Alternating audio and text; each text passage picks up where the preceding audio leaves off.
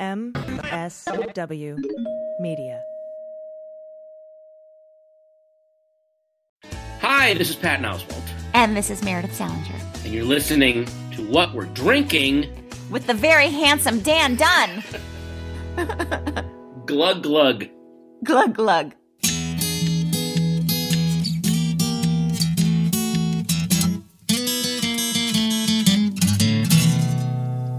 Well, pour yourself a glass, sit for a spill. It's time to have some fun. Let's do a little thinking, some picking and a drinking. Well, this is what we're drinking with Dan Dunn.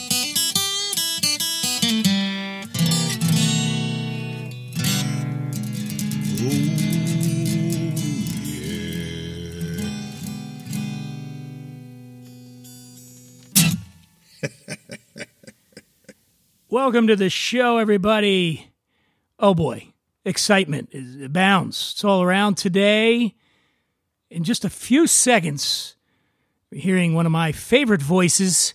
But before we get to that, I just want to remind you, those of you in the New York City area, I will be doing a live recording of this very podcast at the Stand Comedy Club on Thursday, May 4th, 8 p.m., in the main room.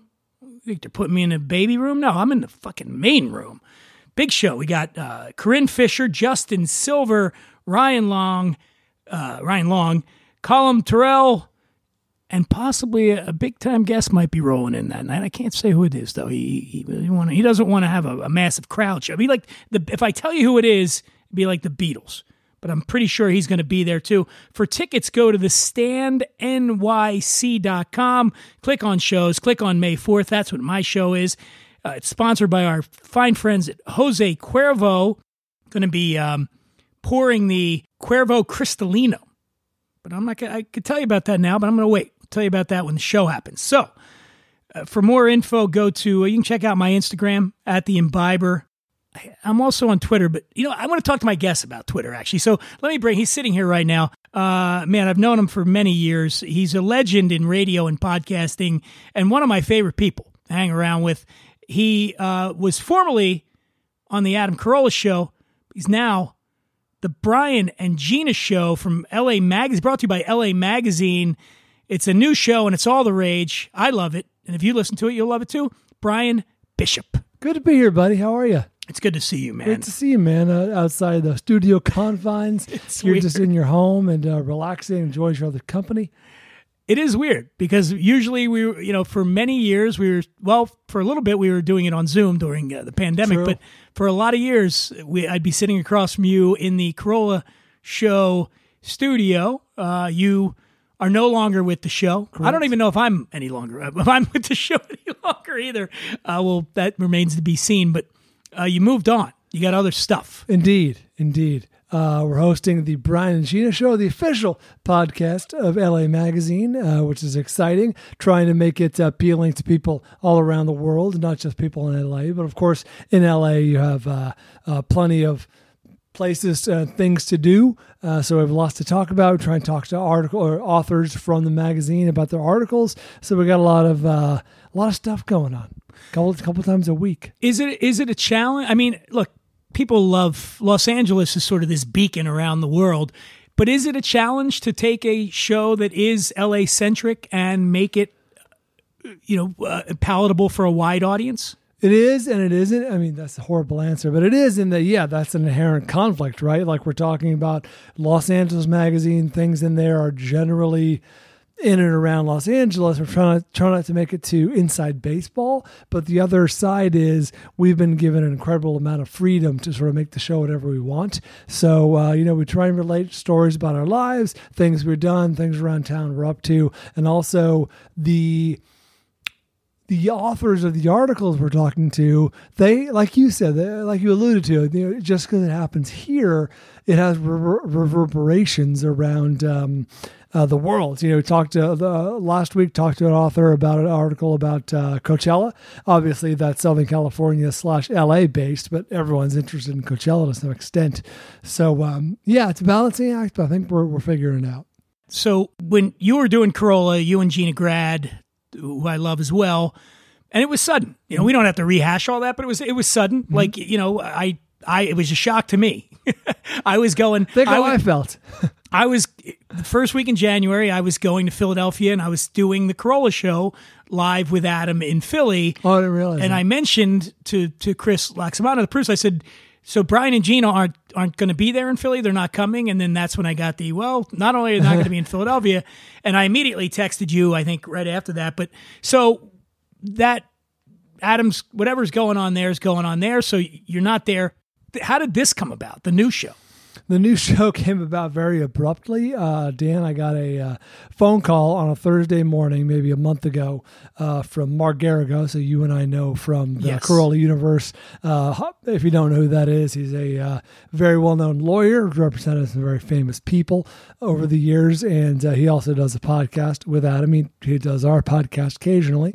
Ours, I still say ours, is the Adam Corolla Show. He still does the Corolla Show occasionally. And he knows Gina and I. He knows me and Gina through that. And I got a phone call on a Thursday morning from Mark Garrigo saying, hey, I just bought LA Magazine and we're looking to start a podcast. Do you want to host it?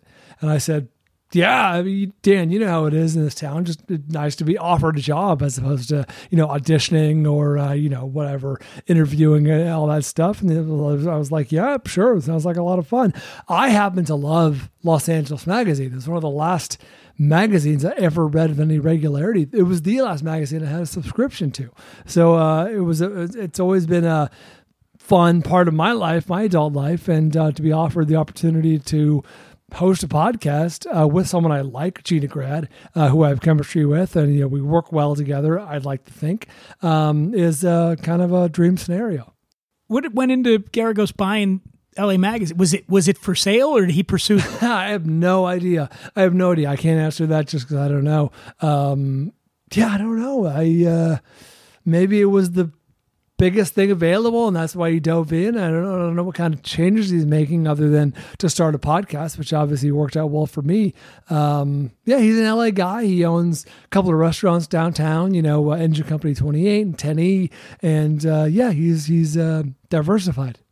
So that must have been quite a relief because, especially in the landscape, I'm seeing it now, and the podcast world exploded. Right. And especially during COVID. Right. I'd love to get your take on this, but I kind of feel like now there's a correction coming. There was a lot of money that was thrown at a small amount of people. We'll look back at today in recent history as the good old days. Yeah, it's you got a lot of celebrities that got into the game, and now I'm seeing, I think a lot of the celebrities are going to get out of the game. Not because now the world's opened back up again, and they're kind of like, they realize this hard work doing these shows, and unless you're getting Smartless money, or unless you're getting what Conan must have gotten, or they're not going to. I think that like the Sunny guys would be a great example. I know they were doing a podcast, and I don't know if they're still doing it anymore. Interesting. I think they might have said, there's more money in TV and movies. Yeah, I don't know. I don't know the ins and outs of the business side of it that well, but I will say I think you're right. I think that a lot of celebrities have gotten into podcasting recently, thinking, "Oh my God, this is a quick way to make a few $1,000,000." And it's like, well, I mean, that certainly is on the table of possible outcomes. More likely, you're gonna have to work really hard, put in hours, talk to people you don't care about, and make a lot less money than you think. The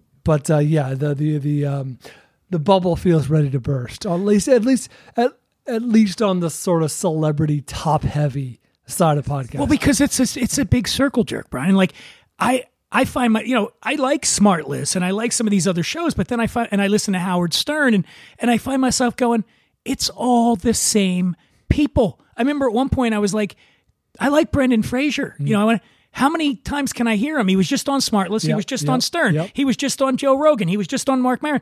It becomes this sort of incestuous thing. And that's kind of why, I'm grateful to have a show like this where I'm not we have a lot of celebrities on the show. Case in point, look at you. Now we're talking. Yeah. But, I'm not beholden. I'm not beholden to celebrities. Right. I can do this. I could continue this show if I never had another famous person on it. True. Because it's about something other than celebrity worship, which frankly is, Smartless, I was really into it. Why do I keep bagging on Smartless? I'm coming after them. But I'm just saying, for example, like I'm getting to the point where I'm like, how much? It's like a big blowjob, you know. Like how much do I want to listen to? Oh my God, you're the best, and radio. Hell, I love radio. You know, but it's just like it gets old. Well, speaking of radio, you're sort of inadvertently describing a phenomenon, which is imagine you were in your town, you didn't just get your morning show, you got every morning show. So yeah, you didn't just hear Jim Carrey on your show talking about his new movie, you heard him on every show talking about his new movie, which, you know, is the sort of manifestation of podcasting taking over, or at least replacing in a lot of ways traditional radio. Brendan Fraser or whoever is going to make the rounds. He's going to go on this podcast and that podcast and that podcast. And if you happen to listen to a few of those, you're going to hear a lot of Brendan Fraser.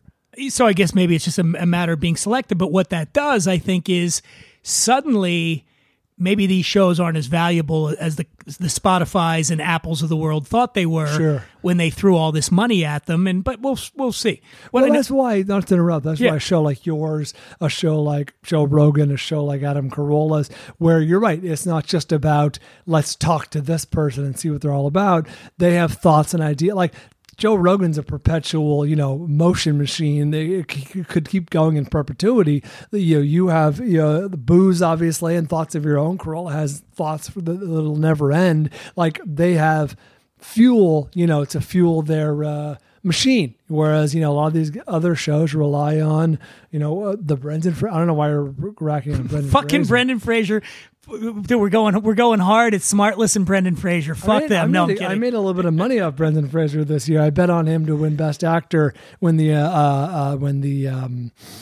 nominations first came out. I was like, I saw the movie The Whale, and I was like, Can you bet in Vegas on this? No, it's online. Okay. It's a Bovada or whatever it is. But I could take that money out if I wanted to. Made a little cash. Nice. or more likely, here's how my online gambling cycle works. Lose all year, really lose at the Super Bowl, make it all back in one fell swoop on the Oscars. Continue, repeat. That's how it works. I just enjoy losing throughout football season and the Super Bowl, and then the Oscars come around and I make it all back. Fortunately, I did not bet on the Super Bowl because my Eagles were in it, and I can't handle betting on it and being as invested as I was. But I would have gone real heavy on the Eagles, so that would have made it even worse. Okay, we barely even talked about the Eagles versus the Niners. That was a terrible. Bad day. Let's move on. Let's move on from this. Okay, one of the things that I always loved about coming into to Corolla and do these drinking segments was sort of the dynamic in the room. Gina didn't know much about it, but she was always game, which was great. But you had the most discerning palate, certainly besides me, I guess. But in terms but you were you're very interested in spirits, and I think whiskey in particular. And you and I talk about whiskeys and such off the air and things. So what I thought having you in, what a great opportunity was. I got so much stuff here, so I figured I'll just pull out a bunch of whiskeys. Some of them are new. Okay. And some of them are old, and we'll do a little reviewing with you because I really appreciate your perspective on these whiskeys, and I think the audience will as well. So first up, I always like when this happens. A guy reached out to me who's a fan of my show, and what is his name? Jim Hand? I think it's Jim Hand. I don't want to mess his name up. I'm going to mess his name up. And he has a whiskey called Hand Barrel Bourbon, and as you can see, Brian, right here, very cool. Here, let me hand this to you. It's a very cool looking bottle here. As I get older in my life, I start to appreciate packaging more, especially with booze, because it looks good on my shelf. Yeah, and that's it. I think that is important. So this is a newer brand.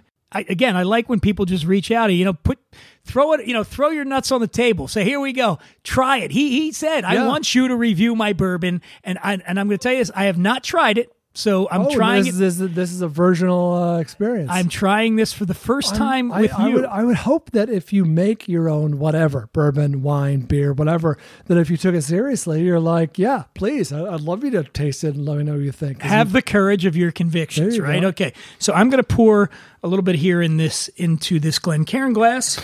All right, can I reach over and hand you mine? Is that okay? Yeah, let me get yours as well.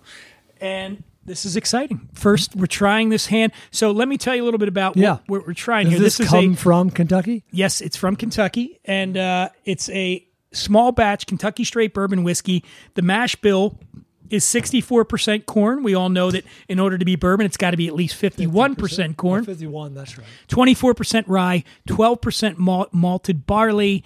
Obviously, American white oak barrels new. That's what you got to do. Char number 4, which is a high char level. And what char means, is that's how much they toast the barrel, right, not burn the barrels. They to get then the whiskey will then extract from that char. What I don't know is the scale. Does it go up to 4? Yeah, heavy char, non-chill filtered. Chill filtration, as we know, is used to kind of it's a thing where they move things that make it look cloudy and stuff like that. They do it for the look. For the look of the whiskey, but a lot that's sort of gone away. That was a practice that was used a lot in the past. It's going away because they want to leave all that stuff in there because there's a lot of good stuff. Yeah, this is it went into the barrel at 105 to 115 proof. It was bottled at 105 proof. It is $70 a bottle, and as Brian and I both pointed out, it's a very cool looking. But the bottle is shaped like a barrel. Yeah. So now let's get the nose on this. Let's do it. Great nose. I like that a lot. A little caramelly, right? A little sweet. I'm getting the corn, maybe a little buttered corn on there, right? I enjoyed it. Yeah, that's a great. Yeah, I got a little bit of caramel, a little bit of sweet. The butter is right there. Yeah, I'm getting some spice though too. Cinnamon, maybe. You get cinnamon. Sure. All right. I like this. And by the way, this is the thing. When you're home and you're doing this, everybody, you want to nose that whiskey, and you literally feel your mouth start to water. That's what you're doing. You're priming the pump to drink this thing. And as I've talked about when you and I have tasted before on Corolla, I like to take a little sip first, swish it around my mouth, get ready. Don't take a big sip right away. Just swish it around. Got that? Yeah. And then I take a bigger sip and really sort of experience that whiskey. Butter is right there. Get that, right? Yeah, it's nice. That's Well, give us your a little honey sweetness on that. Yeah. I think I'm getting the oak, tasting the oak. It's got a sort of an oily, viscous mouthfeel to it. Do you getting that? Yeah, you're right. I usually throw a couple ice cubes in there, but this is nice. This is approachable. You know what I got? Apple pie. Oh, really? A little bit, like it's just the apple pie crust. Yeah, with a little bit of the apple on there. I got that. I definitely got the caramel. I definitely got the butter, and it's got that smooth, almost butterscotch, like that little bit of smooth sweetness. Yeah, I'm enjoying this. So now that we've tasted, and now when you hear about the finish, people go, "What's the finish?" What that is, it's really just it's like consciousness. It's like meditation, right? That's what it means to me. Is when you just relax and experience what you're tasting. That's what the finish is. Okay. It's not like they injected something that shows itself at the end. It's what you're experiencing. The palate. When you hear the palate, that's sort of the first thing you're getting. The finish is, how do you feel after? What's that warming? I mean, I am feeling that warming, but I'm getting the spice, which tends to happen, and a little bit of tannins on there, from the wood, which is a term usually with wine, but I'm getting that. And I try to put myself in a time and place, and here we are on one of the first nice days of the year. This is, you're wearing shorts. This is a nice day outside. I'm like, this is a great summer sipping bourbon, but I'm like, I would enjoy this in the winter. This has got that sort of sweetness of the holidays. Yeah. I could see that this could go. I mean, this would be great in a refreshing cocktail, summer cocktail. But you're right. I could see this at après ski as well, just in a snifter. Would you feel bad mixing this into a cocktail at $70 a bottle? No, okay. No. I mean, I'm asking what the people want to know. Something like this, the one that jumps out at me, and which usually does when I'm drinking bourbon, is an old fashioned. I like an old-fashioned with orange bitters in there. I really like the citrus that that component that orange bitters brings. And I think this would be great in an old-fashioned, but I think it would also be good, blasphemy here, where people would say, but no, I put a little Coke in this. A little interesting. Coca-Cola, bourbon, and Coke, man. It might be gilding the lily for me. I love ginger ale too. That's my that's a good summer go-to for me. I like bourbon and ginger ale in the summertime. I don't mind that. Refresh my memory. Mint julep is a bourbon, right? Yeah, of course. This would be great in that. Yeah, that's why I was singing a mint julep. Coming up, mint julep time is almost upon us. That Kentucky Derby's coming up. All right. Well, look, this one, I think we're both giving this one a thumbs up here. Give the name again, please. Kentucky Hand Barrel. This is the small batch Kentucky straight bourbon whiskey, $70 a bottle. And just so everybody knows here, nobody's paying for this shit. Nobody's paid me to talk about these whiskeys on this show. You told me to Venmo you to come on the show, you son of a bitch. So go to handbarrel1l.com. Get more information. You want to buy some of this. All right. Now, let me ask you this. I have a baseball question. You don't have to answer this if you want to, but you ever do sponsored branded content? And if so, how do you differentiate that for the audience? Yes. We'll do, so for instance, we're doing the show in New York. Sure, a lot of times my live shows. So Cuervo is sponsoring the show. Okay. At the top of the show, I will say this show is brought to you by Jose Cuervo. We're going to be drinking Jose Cuervo during the show. Hopefully they won't regret that. There was one brand, I won't say who it was, and we did a live show in New York, and they were supposed to show up, the people from the brand, and they didn't show. And on stage, the comedians were ragging on me that they didn't just show. The booze? I don't want to go too much into it because it's a big brand. So I was a few more hints.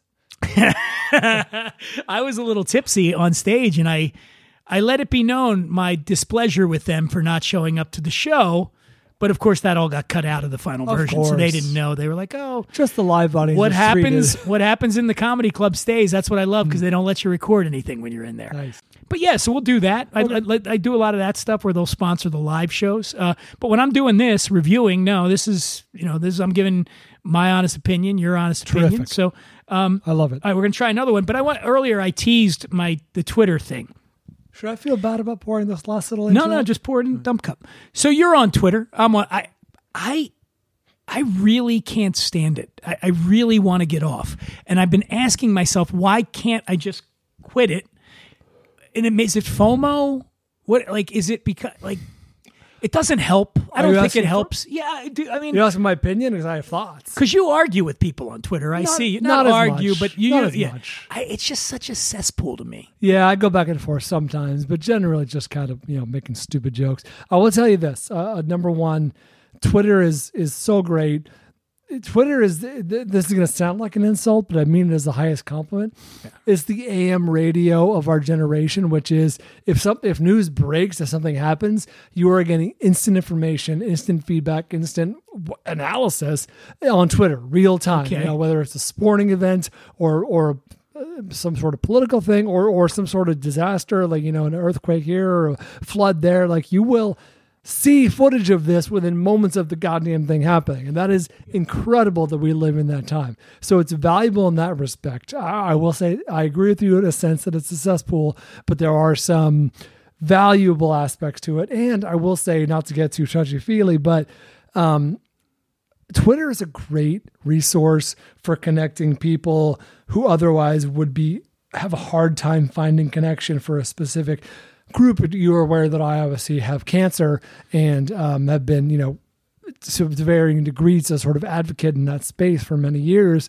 And the way that Twitter can put together people who are going through a specific type of cancer or a specific type of anything, you can find other people, you can find sort of borderline celebrity accounts. I don't mean celebrities like actors and actresses. I just mean notable accounts dedicated to fill in the blank, whatever ailment or malady, or even just like a trauma recovery, people who've lost spouses. This is getting a little bit heavy. It's not what you're talking about, but I do find value there. And I hope that stays even as other things go away. Okay. Sorry, that was a little maudlin. I think the difference is I don't care to connect with people anymore. I really don't. Understood. I found myself, the more I'm on there, I'm just going, what is this bringing to my life? And I do have a bad habit of clinging to ex-girlfriends and whatnot, and not wanting them to go away, even though I know it's bad for me. And that's how I feel about Twitter. But I see you getting saltier with people than I do. Well, I don't do it anymore. Oh, you don't? Okay. Yeah, I stopped. I was like, I can't do it. And look, there are some people that are, I know there's some people that are, if you want to call it like fans of mine on there. I don't have many on Twitter, but the people that reach out and say nice things, which is really cool. In fact, a guy wrote me just today, give him a shout out. He wrote, so I talked about my friend, I mentioned to you that a good dear friend of mine died recently. And, this guy here is Chris Westland, son of a podcast. It's called. I know Chris. And he wrote me and he said, I am a couple weeks behind on podcasts. I just heard you talking about your friend Mark. Sorry for your loss. So stuff like that is cool, man. When somebody, right. and thank you, Chris. And I said thank you already on Twitter too, but thank you for saying that. Like that makes me feel good. But those moments are few and far between on Twitter. Yes. Most of the time I find myself getting furious, and then the algorithm, because it's like a car wreck. I'm like, so Marjorie Taylor Greene and Donald Trump Jr. kept popping into my feed, and I finally just had to go block because it's making me nuts. It does suck. I can't stand these some people. Of the worst actors end up being what gets the most traction. You know what I mean? That's an unfortunate side effect of this whole thing. All right. I agree with that. Let's have another drink. This Please, has driven me to drink now. So Blue Run is a whiskey's been around just a couple of years. Should and I clear the palate by doing a little water? Dump a little water in there. Yeah, I mean, I don't do it. I just dump it into the cup there. And then, so Jim Rutledge, who's a Bourbon Hall of Famer, he's the guy that sort of put this whiskey together. And Shaylin Gammon is also the whiskey maker there. She's sort of, Jim's mentoring her, I guess. I hope I'm not getting that wrong. So now this is a really good one here. This is called Blue Run Kentucky Straight Bourbon Reflection 1. Okay. I'll pour you some of that please. as well here, Brian. And this is exciting to try this. I haven't tried this either. First time. Okay. So let me see what we got here. Blue Run Reflection 1 is it's not, there's no age statement on it, but it's at least 4 years. It's $100 a bottle. It's Castle and Key Distilleries where they're making it. And let's try this. The nose is Let's great. do the. Oh, and so we talked about this before. When you're nosing a whiskey, and not that Brian's doing this, I'm telling you folks out there listening, you don't ram your nose in the glass. You don't want to do that. It's going to burn out your nostrils. You just kind of want to hover over that glass, keep your mouth open, your nose open, and breathe it in like this. This is different than wine tasting, wine nosing. Because wine nosing, you want to get your nose in there. Yeah, you want to get your nose in there. But the whiskey will burn your nostril out. Okay, so here we go. This one I get a little more like, I still get the caramel. I still get the a little bit of butter, a little more maple syrup, maybe. It's almost like a little. It's funny you say that because I thought of French toast right away. Yeah, it's right. So it must be the syrup on the French toast. Breakfast bourbon. Why am I thinking of? I must be hungry. I'm like apple pie, French toast. I get some honey, but the other one about this one, this is a little than the previous, than the hand barrel, which I'm not saying it's not. Then I like the hand barrel, but this has a little bit more lively, like apricot, maybe some flowers on the nose. Sure. Like I just was walking the dog and I walked by some jasmine. And not that I'm getting jasmine, but that feeling you get when you smell fresh flowers, this is evoking that. Yeah, not syrupy sweet. Not to bring up syrup again. What I mean is not sickly sweet, more like that sort of savory sweet, if that makes any sense. Ooh. Now, I just took a sip. Now, what are we looking at here? The age, 95 proof. So... All right. You can almost set those on fire. So 40, what's that? 47 and a half alcohol by volume. So it's lower ABV than what we just had. I'm getting... What am I getting here? Am I crazy about that? I'm going to stick with the citrus. I'm getting a little marmalade. I'm getting a little... Okay. This one's weird, but I got... Weird good, though. I like pizza... this. No, I don't mean the whiskey's weird. I'm saying this is going to be a weird note. Oh, okay. Pizza crust? Oh, I didn't get that. No, mine tend towards the sweet. Okay. Yeah. It is sweet. Not overly sweet, though. Nope, not but it's definitely sweeter than what we just had. Yes. I'm sticking by my hints of vanilla. I would say this is a sort of a delicate sipping bourbon. I can see that. And Jim, so just so we know, Jim Rutledge, the guy I'm talking about, the Hall of Famer, he was at Four Roses forever. That's where he made his bones, at Four Roses. Yeah, there's a little bit of spice on there because of the rye in the mash bill. I like this. Do you have the stats on this or the corn rye? What breakdown? is I can't. You don't have to. I'm just curious. I can't find the breakdown on That's this enjoyable, one, but though. it's What's that retail for? $100. Okay. Yeah, so it's I'm trying to find it, but I can't. But if you go to bluerunspirits.com, oh, here it is. Okay. It's sold out, by the way. It's saying on the website. Perfect. But you can get on. There's always the secondary market. There is always the secondary. Where do you go for the secondary market? Is there an eBay? You just for log this on. shit? You just log online, and there's a lot of resellers. People But that I'm buy. saying, is there an eBay? Oh, of there's this? like a Decanta. There's just tons of sellers online. So people buy them, and then it's bullshit. It's like StubHub. You know what I mean? It shouldn't Sure. exist, but It's a that's what speculative happens. market. People buy shit and then they resell it. And Okay. it sucks that happens, but it's not. Are you going to get gouged if you go on there, or You're going to pay more than you would have paid. course. Yeah. Yes, they gotta It's make a profit. not telling me what. I can't find it. I can't find what the mash bill. Yeah. All right. Well, they're Well, it doesn't matter. You We're can't holding get out. it anyway. come over to Dan's house. Come over here if you want some. You want some of this Blue Run, but it's 2 winners so far. Yeah, they're both really good. Similar, but different enough that you got a nice variety going on here. I like it. Jesus, man, we've been going for a while here. Let's This I would put into like old fashioned. I don't know. Maybe I'm foolish on that respect, but it feels like it would play nice with all this flavors. unless it's shitty bourbon, I'm always going to love bourbon in an old fashioned. I mean, I like rye too, but That's a good point. let's take a quick break here. We got some sponsors. We'll pay the bills, and then we'll be right back with Bryan Bishop. My favorite rabbits of all time are Bugs Bunny, Thumper from Bambi, Roger, Peter, the White Rabbit from Alice in Wonderland, and of course, Velveteen. In case you're wondering, no, I don't like the Energizer Bunny. Not one bit. It's all amped up and banging that goddamn drum all the time. Don't keep going and going and going, Energizer Bunny, please. Just stop.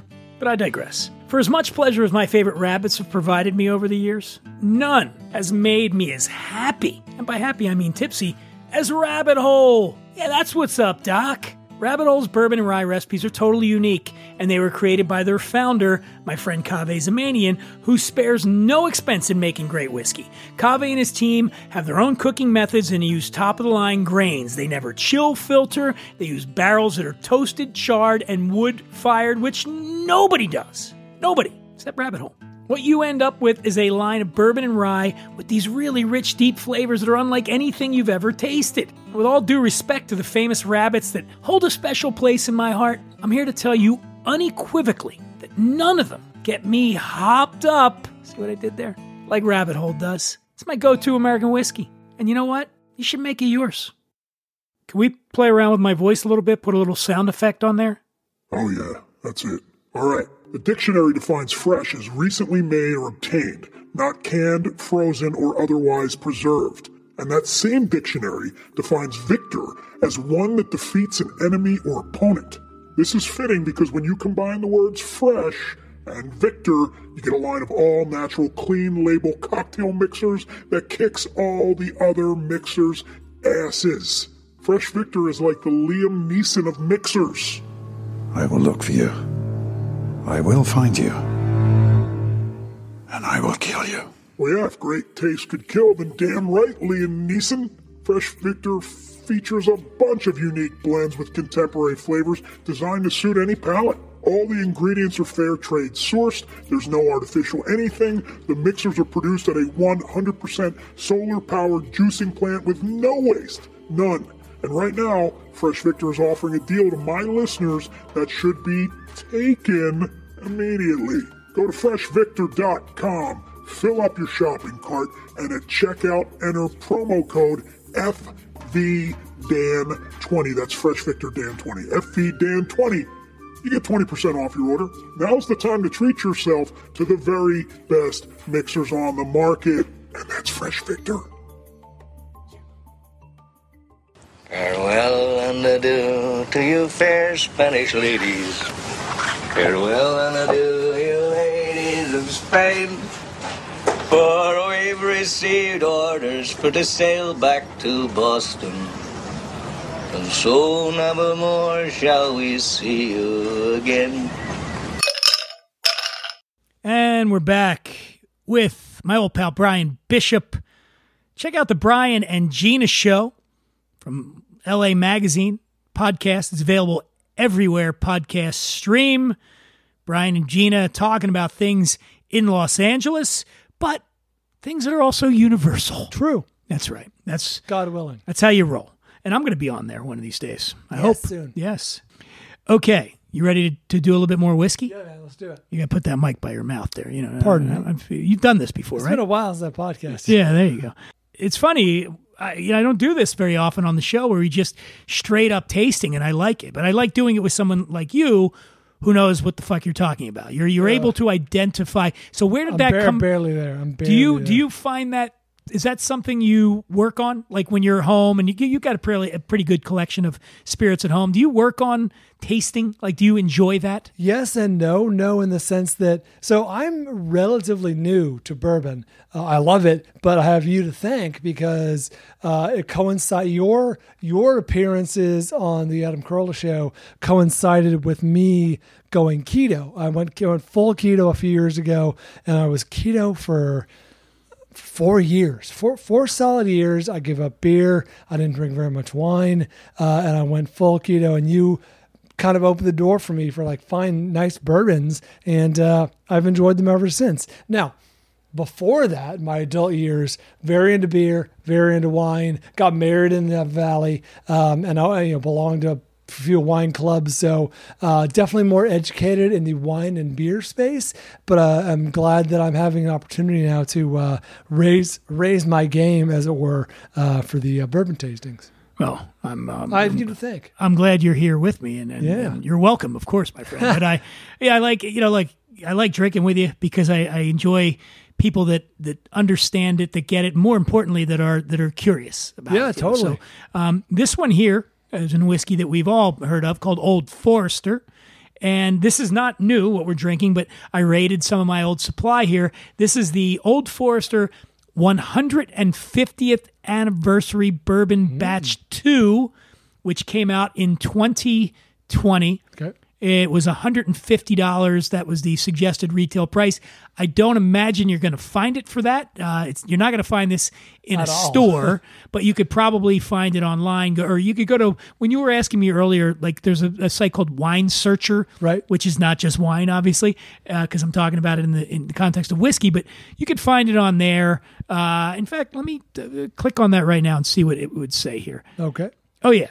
So I just clicked on it, and the average price is $663 a bottle now. Wow. But back in the day when it came out, it was $150. Oh, now I sip this slowly. All right, we got this in our Glencairn glasses here. So everybody knows the Glencairn glass is the one with the wide bottom and it narrows. Looks like a tulip. This is a great glass for tasting whiskey. There's not a glass you want to put ice in. This is just for tasting whiskey. Neat. This would be what you would get traditionally if you're at an actual professional tasting.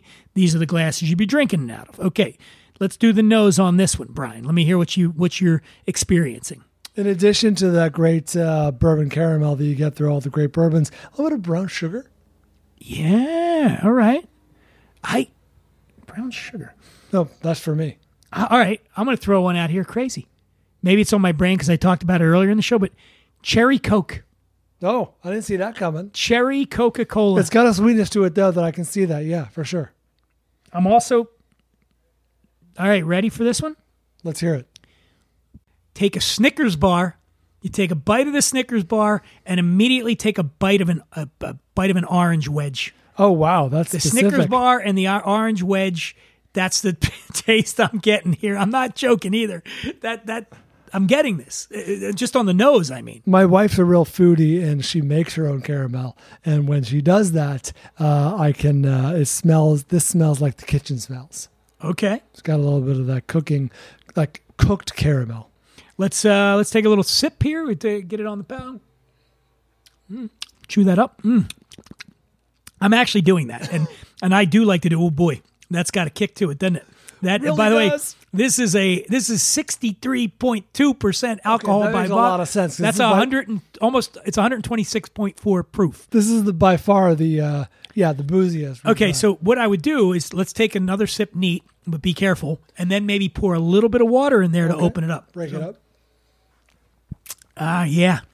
Okay. The second taste was a lot more accessible. All right. So if you put a couple of drops of water in it, I bet you're going to be able to get that in. All right. And now that's going to open it up. What the water does, everybody, is obviously it dilutes the alcohol. It brings it down. That's how they do it at the distillery. So now you're bringing the alcohol content down, and what that will help you do is be able to identify the flavors more readily because your palate's not being overwhelmed with alcohol. So now let's try it. I have a thought. I have a question on that. My question. Well, let me taste this first. Oh yeah, man, that's good. That is a substantial whiskey. That man. is smooth and approachable. It is with the water. Yeah, it's got a very. I'm getting the leather and the dark fruit. That's funny you mentioned leather. It has an earthiness to it. Yeah, right. And there's smoke. It's rugged. That's the word it's coming to mind for me is rugged. This is like one of those ones you go, hey bartender, leave the bottle. It's like if Indiana Jones hit you with his bullwhip right in the tongue. Oh man, this is like Keith Richards' ball sack. This is seen some action. Strap yeah, that was around his ball sack. This is a bold whiskey, right? You know, Yeah, this is if you're going to find this on the secondary market and you're going to spend $600-700, this is a whiskey. This is a collector's whiskey. It is, obviously. And I was only half joking with the Indiana Jones bullwhip on your tongue. It's dancing on my tongue. You know what I mean? It's got a little bit of a after effect. I am digging this one. There's no age statement. This is 72% in the mash bill, 72% corn, 18% rye, which is why you're getting that and you're saying that it's smooth and approachable, is the corn is of the ingredients in the mash bill, which is corn, rye, and malted barley. The corn tends to be where the sweetness comes from. Sure, of course. 72, 18 rye, 10% malted barley. It's got a nice, like, sort of light mahogany color to it. Yeah. It's got a. I feel like this would have been medicine 200 years ago. It could have been, yeah. But they either cured or killed people with. You know what I just got though? I just took another whiff. Bananas Foster. That's interesting. I'm going the other way. I thought I smell a wooden bookshelf, like a library. Like what rich old guys have a library in their home. Yeah, and there's a little dank in there, but it still smells of wood. That's what I'm getting. I mean these all as a compliment. Yeah, no, I mean look, this one stands on its own. I mean, this is a whiskey that has been well reviewed all over the world. As I said, it's been out for a couple of years, but it's just been sitting here. I haven't cracked it until now, I'm glad you did. Really happy. You said earlier you had a question. What was the question about diluting whiskey? It was more about, so I think you and I probably talked about this briefly many years ago when you brought gins into the show, and I explained I'm a martini guy. I love gin. Gin martinis, of course. It's a martini, not a vodka martini.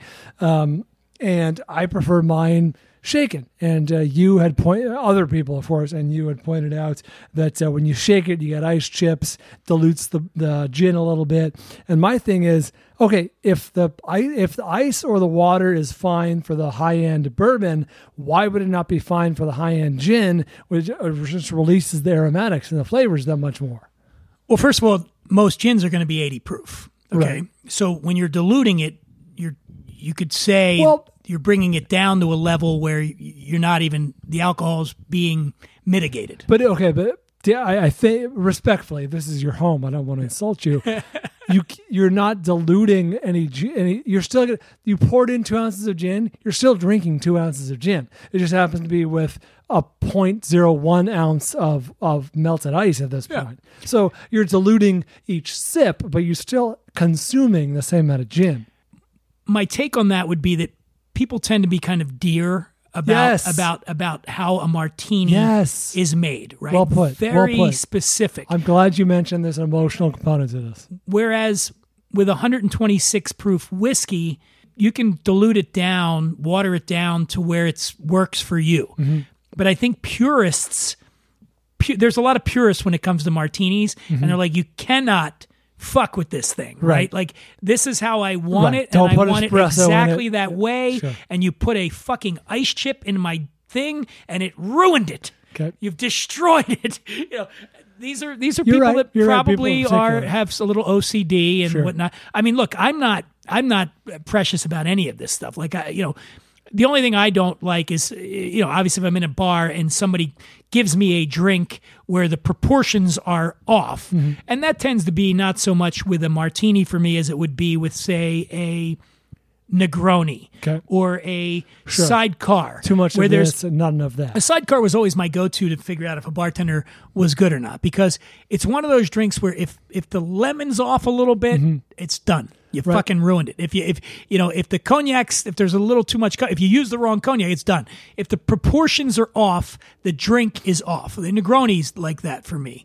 A Blood and Sand is like that. These are drinks where I believe the components have to not only have to have great components, but they have to be in the right exact proportion. measured proportions, or else it all falls apart. Whereas I can see drinking whiskey neat is, look, all right, well, I want to dilute it down to 100 proof. I Your like mileage it there. may vary. Yeah, so that would be the difference. But at the end of the day, man, however you like it, Right. drink it that way. See, I can't sit here and pretend to be innocent, because even though I'm agreeing with you against these very particular preferences, the perfect martini to me has somewhere between 1 and 2 drops of vermouth, and I often will specify that to my wife's embarrassment.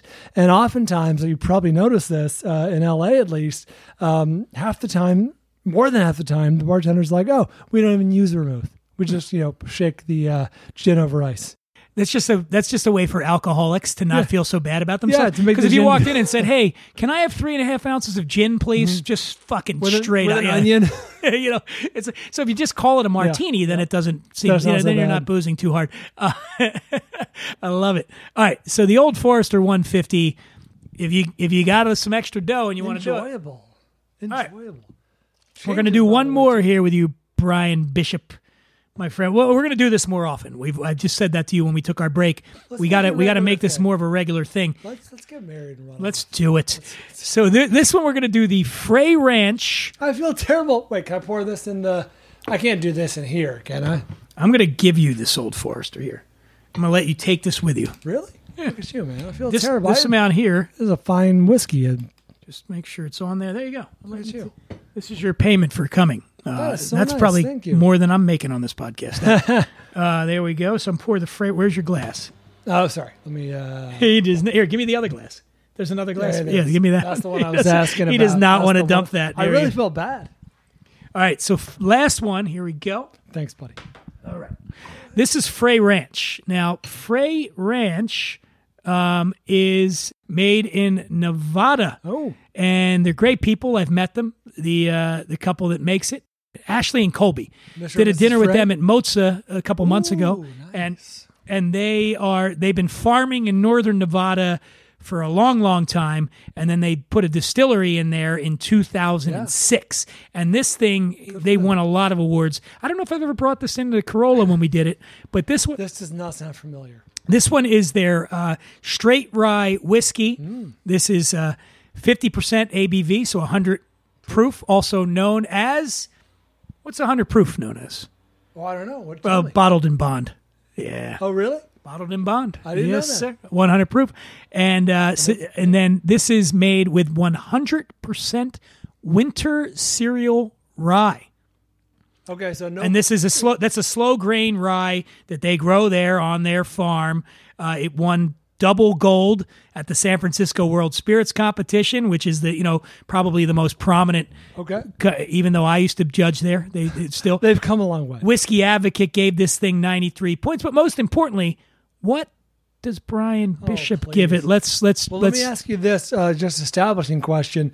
With rye, is it always 100% rye mash? No, not always. No. Ooh, this Very different nose. I get like fresh cut grass. Oh yeah, I mean, well, because of the rye, you're not getting. There's no corn, obviously. No, yeah, what I'm saying is it's a totally different nose. I'm trying to take our listeners on a journey. I say our listeners. Yes, that's it. You're already on the show now. You've become a regular part of the show. This smells like you're sitting poolside. You know what I mean? Like a nice place.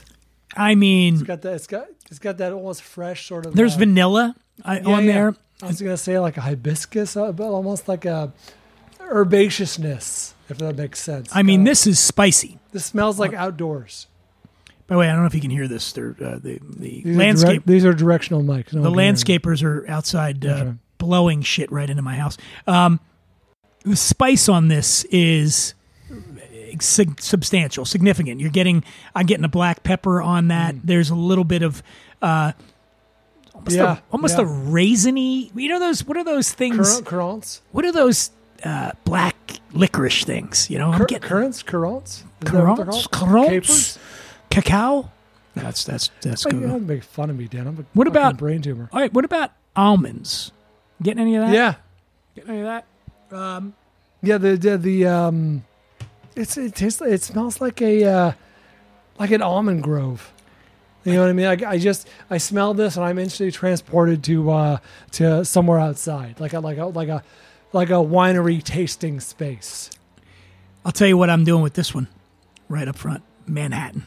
Oh, yeah? Oh, nice. Put a little, obviously, Manhattan with it. 2 ounces of this, you're going to do 1 ounce of sweet vermouth and then some bitters in there. And I would use Dale DeGroff's bitters, my old pal Dale. Yeah, this would be a fantastic, I want one. I don't have any maraschino cherries, though. That's easy to come by. My old Italian grandfather used to admonish my father for ordering my dad's name was Mike. Mike, what can I get you to drink? I don't know. My grandpa's name was Babe Lorenzini. Oh, Babe, what about Manhattan? Manhattan, you got to be 50 to order Manhattan. You would admonish him for being way too young. Oh my God, I love a good Manhattan. You know, what about? I mean, are you a Manhattan guy? No, I'm not 50 yet. What's a good drink that I'm putting you on the spot, but this is your business. What's a good drink that you would prefer rye over bourbon as the main ingredient? That I would prefer rye over bourbon? Right, because like an old fashioned, you might prefer bourbon over rye, or you can go either way. You know what I'm saying? Okay, I don't know this one, but what I might do with this, we talk about Manhattan. Have you ever had a cranberry Manhattan? No. I'm not 50. Oh, man. You basically just do a Manhattan, and then you take a little cranberry sauce. Ooh. It's holiday in a glass. That is it really is. It's a holiday in a glass. I would do that. I would do, you could do this with a toddy. Like, and replace the bourbon on there, a little honey, a little water, lemon juice. I mean, I don't know why I'm thinking about these wintry drinks. You really are. When I've got the, let me think. I don't mean to put you on the spot. I feel bad. No. Like a lawyer, a good podcaster doesn't ask questions. Have you heard of a drink called a Warden 1854? You know I haven't. Lemon juice, that would be the rye. You do lemon juice, grapefruit juice, some strawberry syrup in there, some aromatic bitters. So it's like a Ward 8. You know the drink, the Ward 8? Sure. So that's a version of the Ward 8 with this rye. See, you know my weakness, Dan. I don't like grapefruit. I'm weird that way. I admit that. Listen, I wish there was a world where I love grapefruit. I just don't like it. I'm going to give you this. I want you to try this. Maybe you'll come around. So the Warden 1854 is 2 ounces of this Frey Ranch straight rye whiskey, half an ounce of fresh lemon juice, half an ounce of fresh grapefruit, only a half an ounce. I can deal with. Half an ounce of Liquid Alchemist strawberry syrup and 1 dash of bitters. You're going to combine them in ice. You're going to shake it, strain it into a coupe, and then garnish with a grapefruit peel. But in your case, I can do maybe a lemon peel. Yeah. You know what? In a drink like that, where grapefruit is one of many ingredients and many strong ingredients, strawberry, liqueur, and lemon, that's going to be the star of the show right there. I can deal with that. I can live with that. That's not. It's just in the Palomas of the world where it's the main player, a key component of the drink. Yeah, it's too much. Can't do it. I do like a good Paloma though. I know you do. You brought Palomas in, and I felt so bad. I was like, I don't like this, man. I'm so sorry. Oh, behave. This has been a pleasure, Brian, and I hope everybody, let's review. We had the Frey Ranch We had the Frey Ranch Rye. We had the Frey Ranch is in my hand. Old Forester 150. We had the Hand Bourbon. And what was the other one we had? It was Blue Run. The Blue Run. That's right. So we've tried them all. I'll put them up on at the Imbiber on Instagram. I'm not sure if I'm going to be on Twitter. You heard this earlier. That's right. And things have changed between now and then. Where can the people find you? Well, I'm approachable on all social media as @BaldBryan, Brian with a Y, if you'd like to follow my hilarious observations on love and life. But please sample the Brian and Gina show. It's not just LA talk. We try and make it palatable to everyone everywhere and try and make it interesting. So let me know what you think. Dan will be on soon. That might be a good starter episode. I love it. And of course, everybody out there listening, I want to thank you. As Brian and I alluded to earlier in the show, there are lots and lots of options out there in the podcast sphere. And I am eternally grateful that you have chosen to take this time and spend it with me and my buddy here, Bryan Bishop. Check out his show. Check out my show. And apologies to the folks at Smartless. Earlier we were bagging on them. Yeah, I was going to say, they really took it hard. And of course, Brendan Fraser. You know what? He had a soft land. He's got an Oscar. He'll be in Killers of the Flower Moon. He's good. Anyway, everybody, thanks for listening, and we'll see you on the next one with my band. Tim Bader is going to be on the next one, and I think we got Nelly coming up, and of course the live show from New York. See you then.